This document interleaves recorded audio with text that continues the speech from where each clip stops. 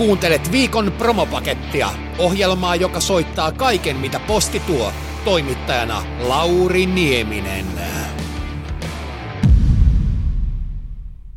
Tällä viikolla äänessä ovat Tulenkulkijat -yhtyeen laulaja Sanna Perälä ja kitaristi Marko Perälä. Morjes, Sanna. No morjesta. Olet Tulenkulkijat -yhtyeen laulaja. Kyllä olen. Ja sille bändille teet lauluja. Kyllä, mä teen tekstit ja laulumelodiat, mutta kyllä koko orkesteri sävellystyöhön osallistuu hyvinkin intensiivisesti. Tämän haastattelun syyhän on se, että nyt tulee 2 uutta kappaletta. Koska enemmän on enemmän. Eli Unihalvaus ja Yön valssi -nimiset kappaleet on juuri julkaistu. Kerropa vaikka jokunen sana Unihalvaus-biisistä. Oikeastaan mä voisin kertoa ihan molemmista sen verran, että me haluttiin tähän pimeimpään aikaan tuoda ne meidän synkimmät ja raskaimmat ja tunnelmallisimmat biisit ihmisille kuultavaksi. Unihalvaus on ahdistava ja ehkä jopa psykoottinen tarina, jonka totuudet on aika lailla silleen kuulijan korvassa. No entä se toinen, Yön valssi? No se on makaaberi tuutulaulu. Ja menee valssina. Se tietenkin menee valssina. Tuutulaulut menee valsseina. Onko se bändin ensimmäinen ja ainoa valssi? Kyllä nyt rohkenisin väittää, että se on bändin ensimmäinen ja toistaiseksi ainoa valssi. Kun valmistelin tätä haastattelua, niin aiheita, mistä olisi kysyttävä tai voisi olla keskustelua, niin tuli tämmöinen mielenkiintoinen, harmi kyllä vielä ei vanhentunut aihe, mutta nainen rockibändissä edelleen on hivenen harvinaisempi, mutta onneksi jo kovasti lisääntymässä. Mutta onko sä törmännyt tuolla keikkareissulla siihen, että se huomioidaan, että sä olet nainen ja muusikko? Joo, olen, mutta ihastuttavan paljon vähenevässä määrin. Ja kun mä oon itse hyvin vahvasti sitä mieltä, että jos siihen tekemiseen ei vaadita genitaaleja, niin silloin niiden merkitys pitäisi olla olematon. Niin mä mieluummin puhuisin musiikin tekemisestä sen musiikin takia tai niiden ajatusten tai niiden aatteiden takia, joita siellä on taustalla, enkä niinkään sen takia, että mihin sukupuoleen olen sattunut syntymään. Valmistautuminen keikkaan. Onko siinä sun mielestä eroa miehenä ja naisena? Siis siinä hetkessä vähän ennen, puoli tuntia ennen tai tämmöistä näin kun nostaa lavalle. On. Tai siis, ja tääkin on täysin yksilöllistä. Mä olen se nainen, joka tykkää laittaa huulikiltoa ja laittaa ripsiväriä ja... Kissat tulee kuvaan mukaan, ei kun radioon. Jatka vaan. Niin mä oon semmonen tyttö, että mä tykkään niin kuin tälläytyä. Mutta mä tiedän myös miehiä, jotka tykkää tälläytyä. Että se ei ole välttämättä mun mielestä sukupuolikysymys, vaan se on yksilötasolla se kysymys. Mä esimerkiksi pulisen, kun mua jännittää. Kun taas sitten meidän bändissä on ihmisiä myös, jotka vetäytyy, kun heitä jännittää.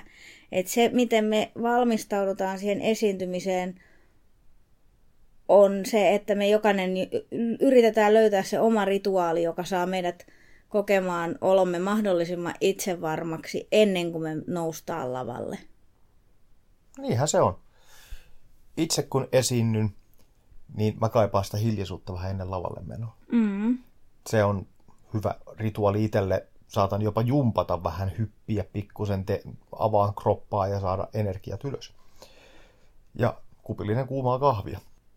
Viime vuosi oli aika hankala, tai sanotaan haastava mieluummin.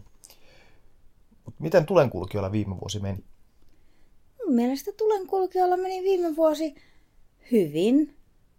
Itse asiassa meillä meni ihan poikkeuksellisen hyvin, jos laittaa sen niin kuin siihen, suhteuttaa sen siihen esimerkiksi, miten huonosti viime vuonna oli mahdollista keikkailla. Ja me saatiin tehdä tosi siistejä keikkoja.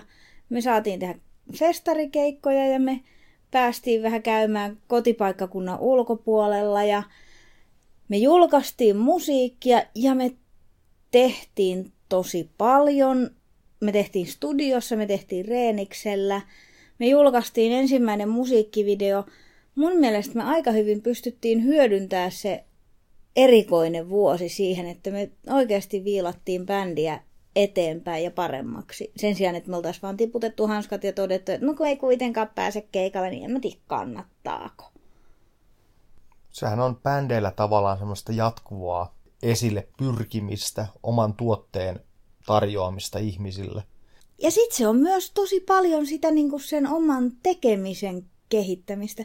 Jos nyt puhutaan markkinatermein, niin oman tuotteen kehittämistä, koska ei yksi biisi riitä, eikä yksi EP-llinen riitä, eikä yksi levyllinenkään biisejä riitä, kun jos haluaa mennä eteenpäin, niin niitä biisejä pitää tulla säännöllisesti ja niissä pitää olla sisältöä. Tai näin mä koen, että pitää olla koko ajan jotain sanottavaa ja se sanottava pitää olla semmoista, että siinä voi seistä takana. Ja koska me yksilöinä ja bändinä kehitytään ja mennään eteenpäin, niin se musiikki myös kehittyy ja menee eteenpäin sitä mukaan, kun aika kuluu. Ja meilläkin, kun on tapahtunut kokoonpanossa muutoksia, niin jokainen bändin jäsen tuo oman panoksensa ja oman persoonansa siihen musiikkiin. Ja jokaisen elämänvaiheet vaikuttaa siihen, että mihin suuntaan se missäkin vaiheessa se musiikki lähtee kaartumaan.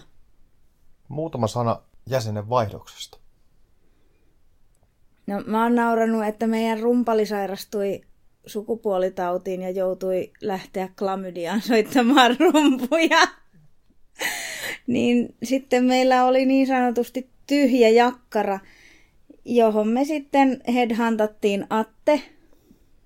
Atte on aivan huikea tyyppi ja sopii meidän ryhmään aivan loistavasti ja tuo meidän musiikkiin semmoista groovea ja hyvän tuulisuutta. Se muutti varmaan vähän suunnitelmia, vai muuttiko se mitään? En mä tiedä. Tavallaan silloin kun oli se hetki, kun Pasi sanoi, että hän ei pysty jatkaa meidän kanssa, niin silloin tuntui siltä, että apua, miten tästä selvitään. Mutta koska ensinnäkään tähän ei sisältynyt minkäännäköistä draamaa tähän vaihdokseen, niin meillä oli se mahdollisuus, että me pystyttiin treenata Atte sisään niin, että Pasi oli mukana siinä prosessissa. Ja Pasi oli vielä studiossa mukana niissä biiseissä, jotka nauhoitettiin siinä vaihdoksen niin kuin äärellä, ettei me jouduttu laittaa suoraan uutta rumpalia vieraiden biisien kanssa studioon. Jolloin me saatiin tavallaan hoidettua kaikki sovitut keikat ja me saatiin hoidettua studiot ja me saatiin kaikki tehtyä niin, että se vaihdos oli luonteva ja kaikille mun mielestä jäi semmoinen tunne. Minä en voi tietenkään kaikkien puolesta puhua, mutta mulle jäi semmoinen fiilis, että kaikki oli valmiita siihen siirtymään, kun sen aika sitten koitti. Kesän aikana Tulenkulkijat pääsi kokeilemaan yhtä uutta esiintymismuotoa, eli hybridikeikka. Se oli erikoista. Ei, hybridikeikka ei edes ollut kauhean erikoinen, se oli vaan siistiä. Se oli erikoista, kun me oltiin kesän aivan alussa, keväällä, kun me tehtiin se yksi keikka, joka oli pelkästään kameroille ja Maxille ja Härmän Tommille. Se oli erikoista. Mutta se VS Areenan keikka, niin minä ainakin unohdin aika lailla kokonaan sen, että siinä striimattiin maailmankaikkeudella. Kun mun mielestä oli vaan siistiä, että oli yleisöä, jolle pystyi vähän höpötellä ja oli monitori, jonka päälle pystyi vähän laittaa jalkaa. Luuletko, että tuommoisia hybridikeikkoja tulee jatkossakin? Mä uskon, että niitä tulee, mutta mä rohkenen veikata, että niiden kohdeyleisöä tai bändit, joiden kohdalla se on hyödykkäämpää, on bändit, joilla on kansainvälistä menestystä. Koska esimerkiksi suomalainen bändi, joka vähänkään kiertää, niin jos sillä on fani, niin sillä on aika hyvät mahdollisuudet nähdä suosikkibändinsä livenä. Mutta sitten taas, jos mietitään vaikka suomalaista metallimusiikkia, jolla on paljon faneja Brasiliassa tai Japanissa, niin niillä faneilla ei ole välttämättä koko elämänsä aikana mahdollisuutta nähdä livenä sitä bändiä, koska taloudelliset ja maantieteelliset kysymykset. Niin silloin mun mielestä se, että sun on mahdollista päästä kokemaan se keikka silti tasa-arvostaa ja tuo sitä bändiä lähemmäksi. Mutta näin Suomen kokoisessa maassa mä en välttämättä näe sitä livekeikkaa korvaavana asiana. Se voi olla sellainen, joka sitten taas, niin kuin, että sä oot ollut keikalla ja sitten sulla on sitä tallennessa, voit fiilistellä sitä sitten myöhemmin. Joo niin, mutta että se korvaisi, en usko. Mihin osaan Suomen musiikkikenttää sun mielestä orkesteri Tulenkulkijat sopii? Sinne terävimpään kärkeen. No tietenkin. Ei, mun mielestä Tulenkulkijat sopii sinne koloon, mihin mä oon aina mieltänyt itteni. Sinne vähän pikkusen sopeutumattomien koloon. Semmoisten, jotka tykkää vähän miettiä asioita ehkä useammaltakin kantilta. Ja joille kaiken ei tarvi olla ihan niin puhdasta ja siloteltua ja loppuun asti viimeisteltyä. Et siinä saa tuntua ja näkyä ja kuulua se elämä ja ihminen siellä takana. Onko semmoista koloa olemassakaan? Jos ei ole, niin me tehdään. Teidän hashtageissa on näkynyt semmoinen sana kuin kiukkurock. Mistä se tulee? Me oltiin viime kesänä keikalla Uittokallio rockissa muistaakseni. Ja soitettiin siellä keikka. Ja keikan jälkeen se oli siis tämmöinen... Se lava oli siis, siellä oli jonkun kesäteatterin lavasteet siellä lavalla ja siellä me soiteltiin lavasteiden keskellä ja se oli siis tämmöinen seurantalon niin kuin sali, missä me vedettiin ja sitten se keikka oli ohi, niin siellä oli hirveä määrä ihmisiä, jotka oli aivan monttu auki. Ne ei tiennyt varmaan yhtään, mitä ne odotti, ja se, mitä ne sai, ei ollut todennäköisesti ollenkaan sitä, mitä ne luuli saavansa. Ja jostain syystä me tehtiin ihan valtavan iso vaikutus niihin ihmisiin. Ja sitten yksi ihminen tuli sen keikan jälkeen hyvin miettelijänä mulle juttelemaan, että kun mä en oikein tiedä, että mitä musiikkia tää teidän musiikki on. Että se on tuollaista kiukkurokkia. Ja mun mielestä se oli niin ihana termi.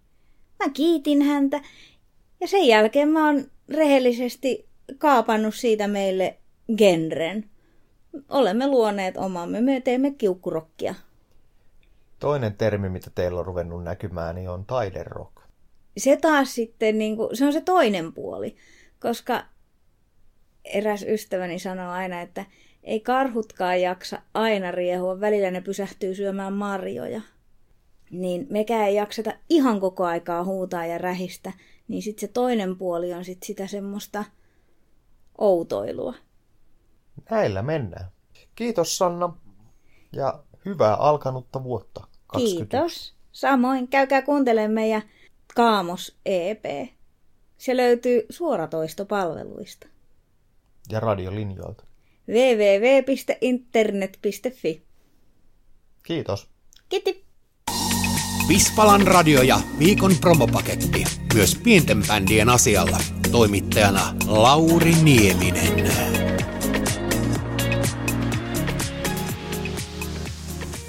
Ensimmäisenä kuulet Tulenkulkijat -yhtyeltä kappaleen nimeltä Kaos ja paniikki.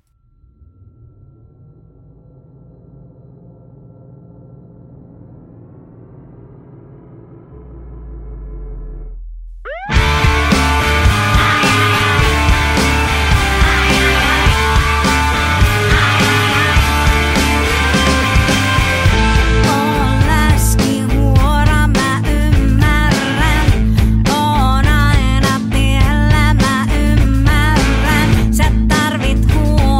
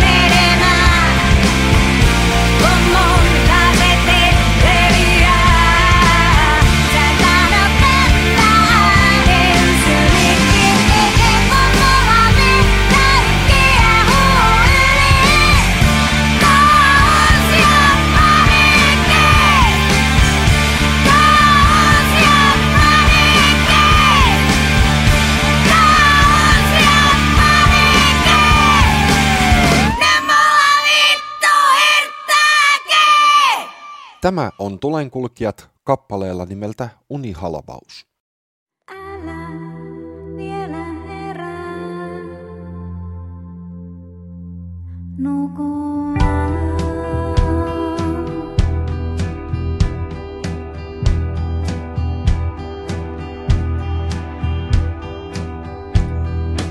Makaan liikkumatta, käsi pääsi alla.